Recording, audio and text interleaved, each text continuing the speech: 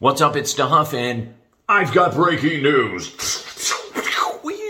The Broncos are trading for Teddy Bridgewater. All they got to give up is a 6th-round pick in this year's draft, and that makes me so happy. So happy, so happy. Pew, pew, pew. That's right. Teddy Bridgewater is going to be the quarterback for the Denver Broncos. Will he be the starter? I don't know. They got this guy. Pew, pew, pew, pew, pew, pew. To infinity and beyond. Drew Lock, who's their quarterback right now, but we'll see. Maybe there's going to be a battle. I don't know why I'm making all these sound effects.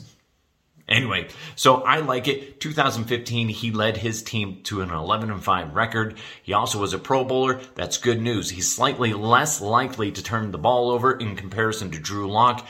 Good move by the Denver Broncos. Great move, George Payton. Let's see what the Broncos do on draft night, because now I have no idea, because I did know before, but now not so much.